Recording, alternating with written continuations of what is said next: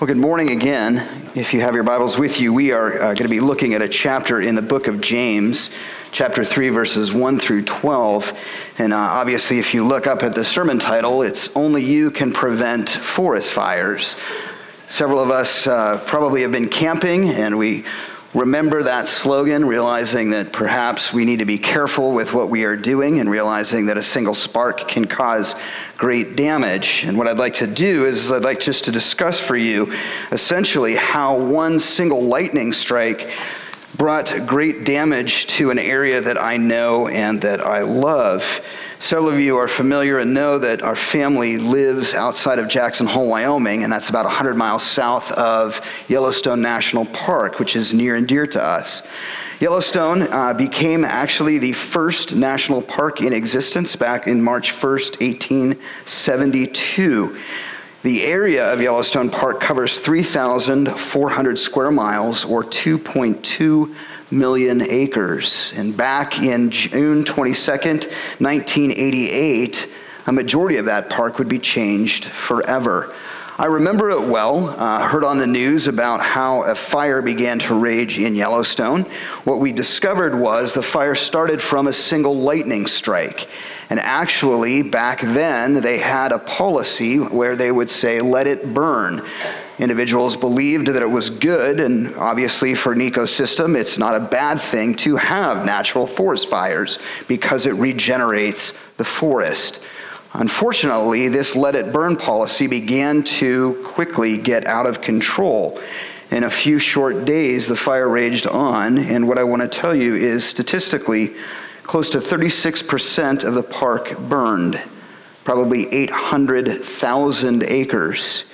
Interestingly enough, what I will tell you as we look at some of the statistics that were brought up, it took a total of 9,500 firefighters from all across the country to get this fire under control. It was a $140 million effort. Now, be in mind, this was 34 years ago. You extrapolate that out today, and we're talking probably $500 to $700 million in order to be able to put the fire out in Yellowstone. They used 117 aircraft, 100 fire engines, and they dropped more than 1 million gallons of fire retardant in an effort to control the blaze. Sadly, after the fire was done, park officials came forward and they said that the park would never be the same for probably 90 to 100 years. I remember traveling up there about a year after the fire had gone through Yellowstone and seeing the blackened soot and the destruction that was there. We continue, obviously, to travel to Yellowstone, and even today, you can see the effect of the fire. Yes, it is different, but it is still marked as to where the fire has been. And so why am I bringing this up today? And why am I talking about only the fact that you can prevent forest fires? This morning we're going to talk, and James is going to speak essentially in an analogous way to the effects of our words. How a single word can change someone's life forever. How many of you are familiar with the saying, sticks and stones can break my bones, but words can never hurt me? How many of you look at that and say, that is just a flat-out lie? How many of you have been hurt by words? You know, it's interesting, as a pastor, what I've come to discover is oftentimes words are more damaging than actions. I see several individuals in their 30s, 40s, 50s, 60s, and 70s still dealing with words that were said to them back in their teens or their early 20s. We talk about how words can cause either an elevation of feeling, an encouragement, or joy to people, or they can bring some people down. How many of you still hear hurtful words in your head that perhaps were stated maybe 10, 15, 20, 30, 40, or 50 years ago? Words have an effect. They can either be positive or they can be negative. And this morning, we're going to be looking at how James is reaching out to the church in action, talking to them about how words can bring devastation and destruction, or they can bring elevation and encouragement. The question we're going to ask today essentially is this: I don't need to watch my tongue with what I say, do I? Two questions that I want to ask before we dive into this sermon. How many of you have heard a word or have received words from someone that still ring true in your head today, and you're still dealing with those painful actions that were said to you, perhaps years ago? The next question I want to ask is, how many of you have said, you know what? I look back to a time when I utilized some words and I wish that I could have taken them back. How many of you kind of say, after you've said something, oof, maybe I shouldn't have said that. Or maybe we say something out of anger or rage. Or maybe we just say something to hurt someone else because inside we're hurting too. This morning we're going to look really at what our words do. And the first thing that I want to encourage you all in, and this is something that's very convicting to me, is that our words reveal what is in our hearts. And your tongue is an indicator of who you really are. Our words really do reveal what's in our hearts, and our tongue is an indicator of who we really are. Let me say this for a minute. Several of you have heard this story. This was years ago. We were out on a country road. Our car had been hit by a deer, and obviously we were kind of trying to find this deer, so it took a little while, and the next thing you know, we do find it, we come upon it, and what had occurred was an individual had shot this deer with a bow, and it was scared, and it ended up striking our car. The deer had then passed. So this individual is in gutting the deer, and as we come upon this person, I hear just about every expletive in the world as they're gutting this deer. I will save you those words, but I'm just going to say that the language was quite colorful. And as this individual popped their head out of the innards of the deer, it was very interesting because the moment that they recognized who I was, their language changed quite dramatically. Oh, hi, Pastor Nunn. How are you? It's a glorious day. Praise Jesus. So wonderful to see you. And I was kind of like, really good to see you too. It's so interesting that we see how quickly our words change. But what we need to remember and realize is the words that we say reveal truly what's in our heart. So my question to you is, how have your words been these past several weeks? Are they filled with praise and encouragement, or are they filled with destruction and disdain? Are you building people up and encouraging them, or are you judging them for who they ought to be in your eyes alone? Interestingly enough, Jesus, speaking in the book of Matthew, says this to individuals who think that their words are encouraging. He turns to them and he says, "You brood of vipers, how can you who are evil say anything good? For out of the heart the mouth speaks. The good man brings good things out of the good stored up in him, and the evil man brings evil things out of the evil stored up in him." A great indication that indeed our words speak what is in our heart. And so my question to you is this: what is in your heart today? And how is that being revealed by your words? Let's take a moment. We're going to be taking a look at James chapter 3. For those of us that are newer to this study, we're going through the book of James, and we realize that it is a book of action. James is speaking essentially on a variety of different topics to the people in Jerusalem, the church of which he's over. And he's encouraging them, and he's giving them words of action on what to do or what not to do, how to live or how not to live, and then obviously how to speak or not to speak. Obviously, we've come to find that there has been some destruction within the church over the words that are saying. And so my question to you is this, Faith Bible Church: what words are we saying to one another, to our community, and to those around us? Are we bringing about light and life, or bringing about destruction and despair because of what is within our hearts? Our words have meaning, and they cut deep to the heart of people. We have opportunities to build people up and encourage them in Jesus, and we also have opportunities to tear people down and make them feel like they're not worthy of the love of our Savior Jesus Christ. So James, writing to the church, starts off and he says this: "Not many of you should presume to be teachers, my brothers, because you know that we who teach will be judged more strictly. We all stumble in many ways. If anyone is never at fault in what he says, he is a perfect man, able to keep his whole body in check. When we put bits into the mouths of horses to make them obey us, we can turn the whole animal. Or take ships as an example. Although they are so large and they are driven by strong winds, they are steered by a very small rudder wherever the pilot wants to go. Likewise, the tongue is a small part of the body, but it makes great boasts. Consider what a great force is set on fire by a small spark. The tongue is also a fire, a word of evil among the parts of the body. It corrupts the whole person, sets the whole course of his life on fire, and is itself set on fire by hell. All kinds of animals, birds, reptiles, and creatures of the sea are being tamed and have been tamed by man, but no man can tame the tongue. It is a restless evil, full of deadly poison. With the tongue we praise our Lord and Father, and with it we curse men who have been made in God's likeness. Out of the same mouth come praise and cursing. My brothers, this should not be. Can both fresh water and salt water flow from the same spring? My brothers, can a fig tree bear olives or a grapevine bear figs?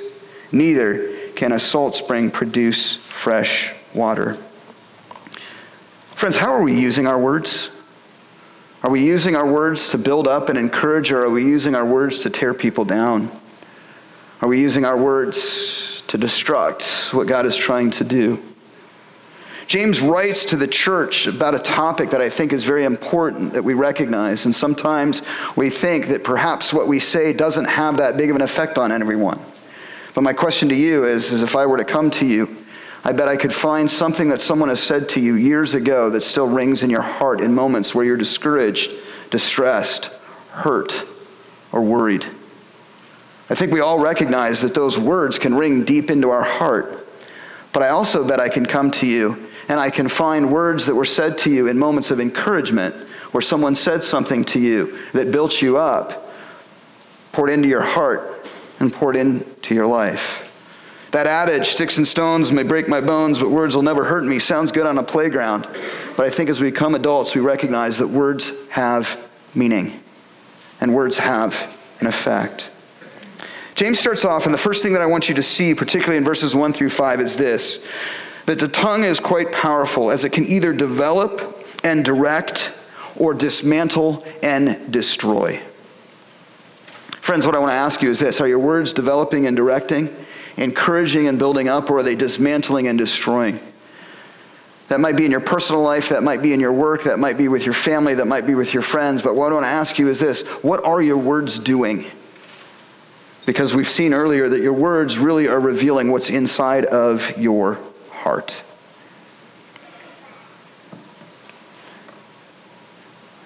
James talks first and foremost about something that is near and dear to my heart, and I think is so important. Not many of you should presume to be teachers, my brothers, because we know that we who teach will be judged more strictly.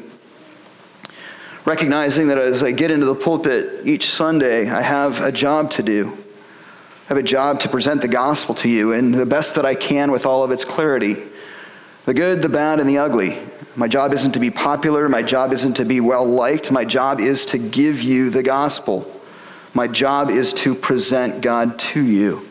Some days, I'll be honest, I do it better than others. I can't bat 1,000.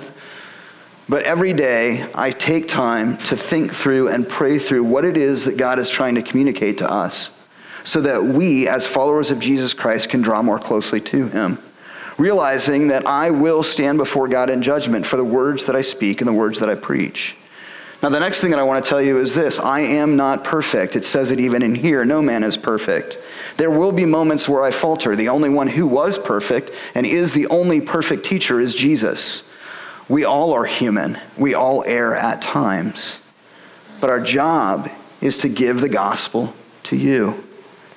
Interestingly enough, I recognize too that the words that I speak have great power. Not because of me, not because of who I am, not because of Trevor, but because they are the Word of God. And the Word of God is living and active, sharper than any double-edged sword. It has the ability to transform your heart and your life as the Holy Spirit moves within.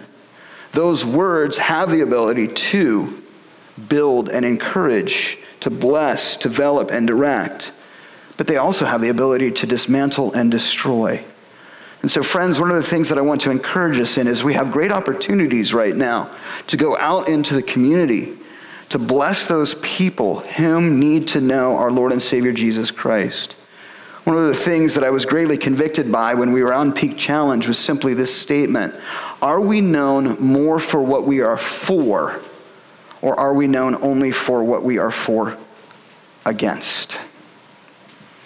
Is it more that we're against things? We don't do this, we don't do that, we don't believe in this, we're against that, we don't like this or we don't like that? Or are we speaking to people with words of affirmation about our great Savior Jesus Christ, what we are for? The love of Christ, the blessings of Christ, the joy of who Jesus is. Sure, there are things that I don't agree with. Sure, there are things that I am not privy to or that I don't necessarily want in my life. But when I'm speaking to someone who's caught in their sin, whose eyes are still blind, am I going to them telling them all the things that they're doing wrong? Or am I going to them and telling them about the word of life, our Savior Jesus Christ?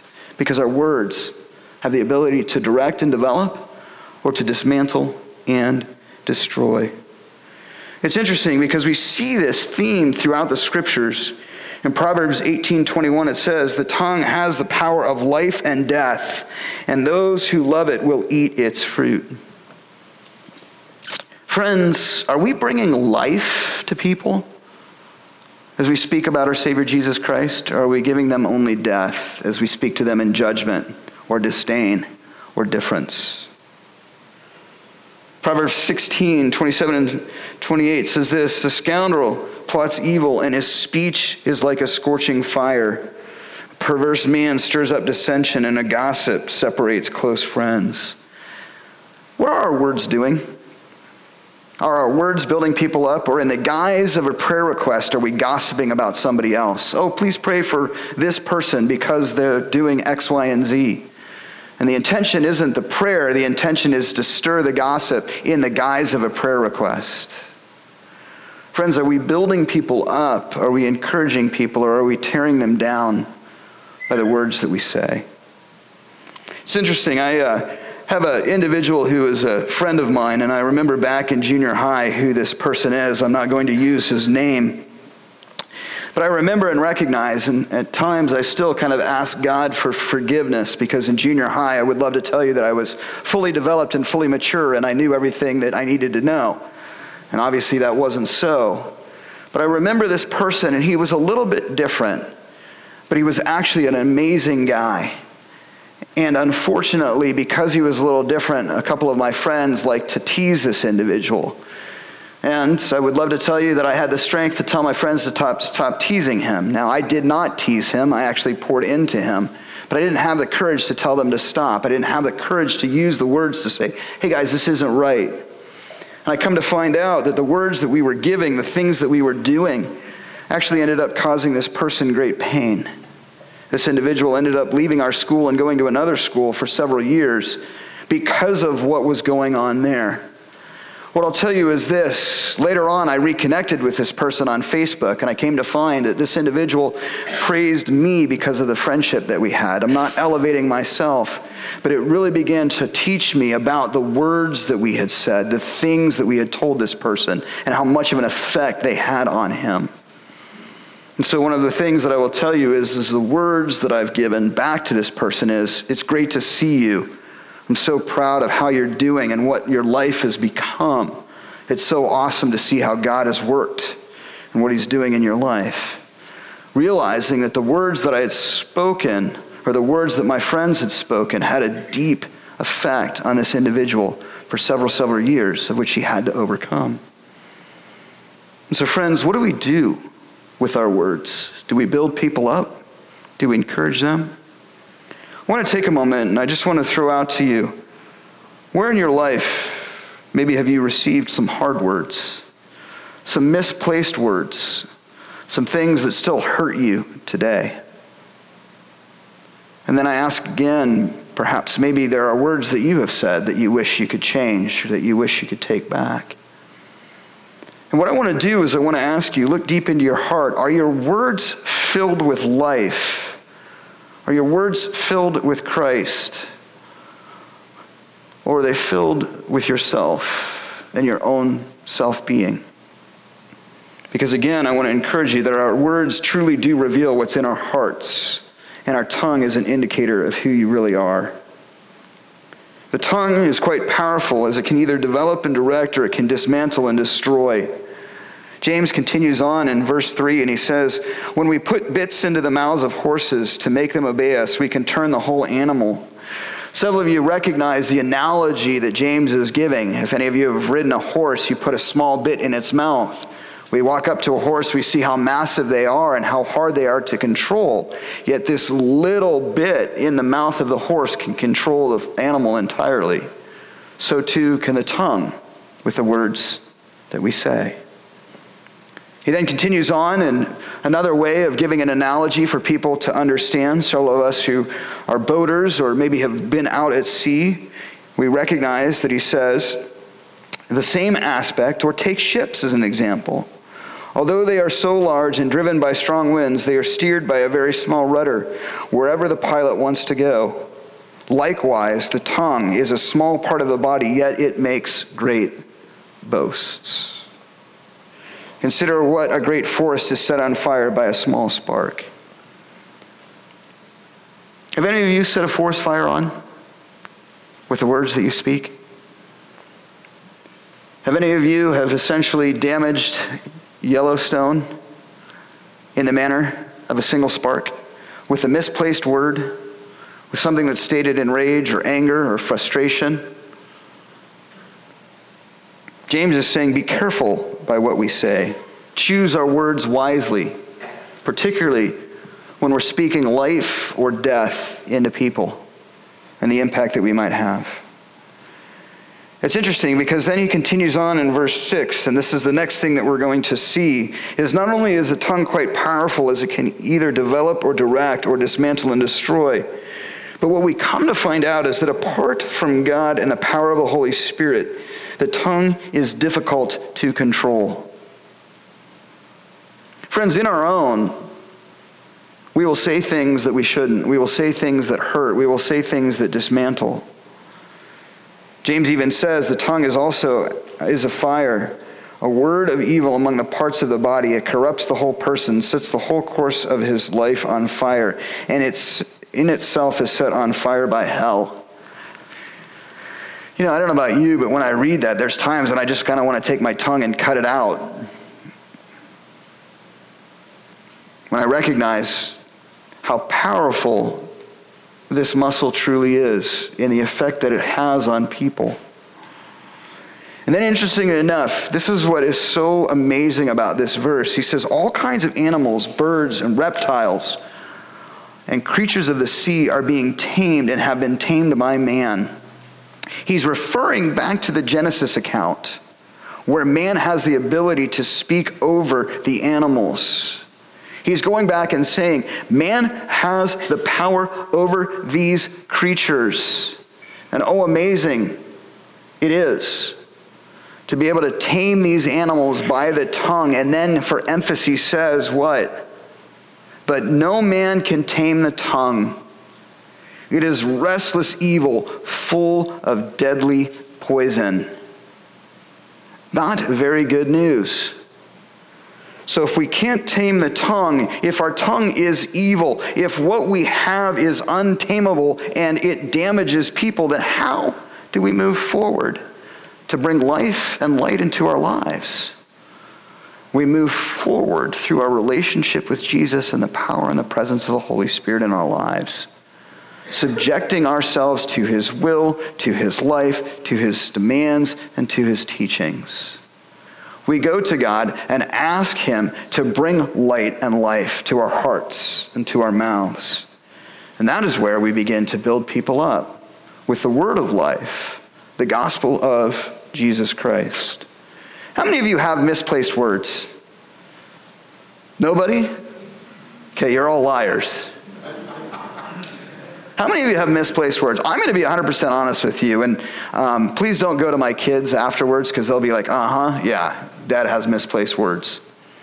I've been really convicted by this, and Kelly will even know that I'm trying on it, because there are times where I am essentially that person in the middle of the deer with my language. There are moments where I'm frustrated, there are moments where I'm angry, and I'll tell you that I have some pretty colorful language at times. And honestly, when I look at that and I say, well, wait a minute, if those words are coming out of my mouth, then what is truly in my heart? It deeply convicts me to say, Lord, I need your help and I need to change. I'm not saying I'm perfect, no one is. I guarantee you that if I'm hammering away with something and I hit my hand with a hammer, I highly doubt that I'm going to scream out, praise Jesus. But I will tell you that some of the words that I choose reveal sometimes that perhaps my heart isn't centered on God. Perhaps it isn't centered on who he is and the blessings that are there. That they're centered on me. They're centered on my desires and what I want. And oftentimes those words are said in anger, and that anger is because I'm not looking to God, I'm looking to myself and my own direction. And it truly reveals what's inside of my heart. So friends, I'm here to tell you transparently that there are moments in my life where I'm looking and I'm saying, yeah, Lord, my heart is not on you right now. And it's been evidenced by the words that I've just said. So friends, what I would tell you is if you're looking at the words that you're speaking, if you're looking at the words that are stated in moments, examine them. And go back this week and say, Lord, how many of my words were truly filled with life versus how many of my words were filled with destruction and death? Because friends, apart from God and the power of the Holy Spirit, the tongue is difficult to control. Can I ask a quick question? How many of you have just kind of been out in the community? How many of you have just been out kind of hearing people, et cetera, et cetera? I'm not going to tell you where we were, but it's a pool, and it's close by. And I'm amazed by some of the words that I hear coming out of people's mouths. F-bomb this, F that, S this, GD that, Jesus Christo not in edification. And it's commonplace. And it's normal. And to be honest with you, there's times when I'm like, if I don't throw in a few F-bombs and S's and this and that and the other thing, I don't know that I'd be able to communicate with this person. And I'm not saying that in judgment, but what I'm saying is it's revealing what's in the heart of people. Friends, when we recognize that those words are speaking death, but yet we have the word of life within us, do we choose to go and give them the word of life? Do we choose to go and speak to them and breathe light and life into the lives that are breathing and speaking death? Interestingly enough, we recognize that apart from God and the power of the Holy Spirit, the tongue is difficult to control. We continue on, and it says, as James emphasizes in verse 8, but no man can tame the tongue. It is a restless evil full of a deadly poison. Please don't miss that. We cannot tame our tongue on our own. The only way we can is by going to Christ and asking him to speak through us, to mold us, to change us, and to shape our lives. And then interestingly enough, he continues on with two rhetorical questions that essentially expect a negative answer in verses 9 through 12. And that's essentially this, the point that James is making, that like a spring of water, the tongue cannot have both praise and cursing flowing from it. Think through this. You either have salt water or you have fresh water coming from a spring. You don't have both. You can't have both. And so driving this point home, James says, with the tongue we praise our Lord and the Father, and with it we curse men who have been made in God's likeness. Can I ask an honest question of you today, friends?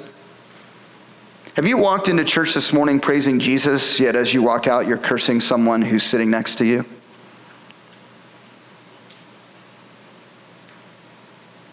Do we sit and do we sing? Do we sound good in church? Do we sing our praises and look good in front of other people, but the moment that we walk away, we say something bad about someone behind their back?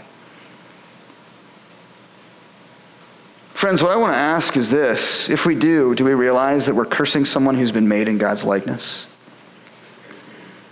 So often I hear criticism of people because they're not like you.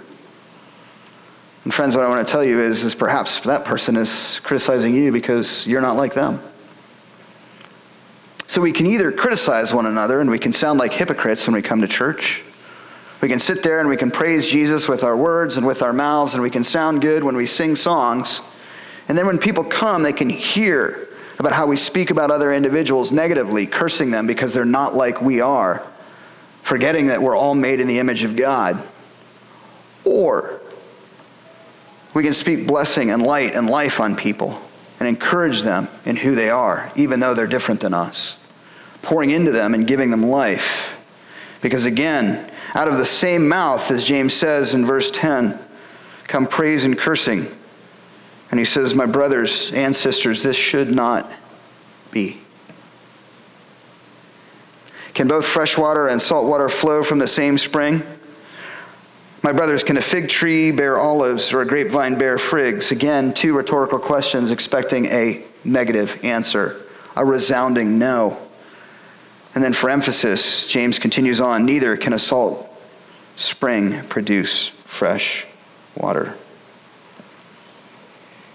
And so what I ask is this: how are our words today?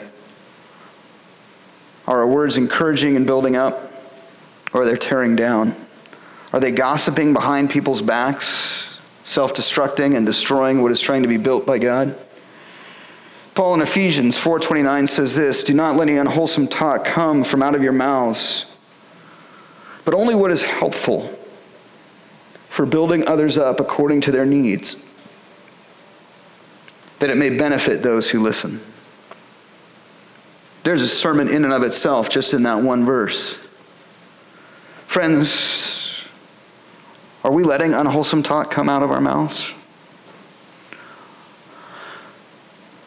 Or are we saying things to help and build others up according to their needs? Can we all agree that everyone here has needs?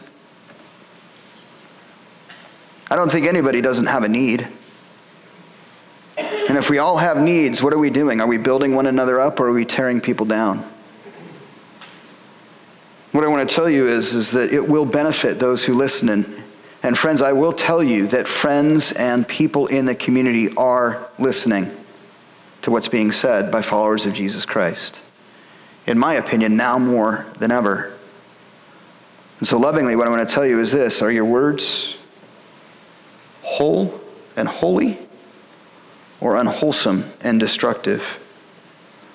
James speaks to this, and we've seen, obviously, the idea that it is important to watch what we say.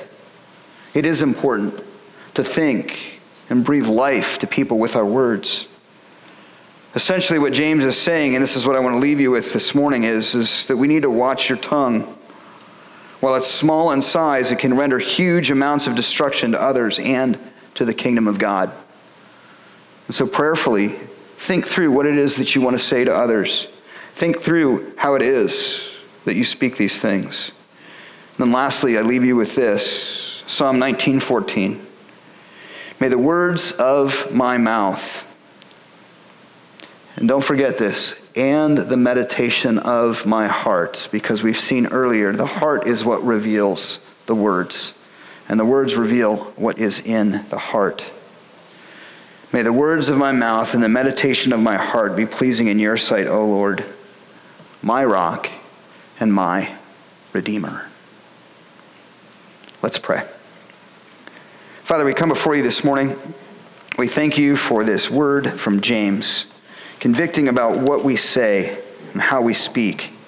Now, Father, I just pray that we would review our lives and ask a very simple question. Are we speaking light and life? Or are we speaking death and destruction?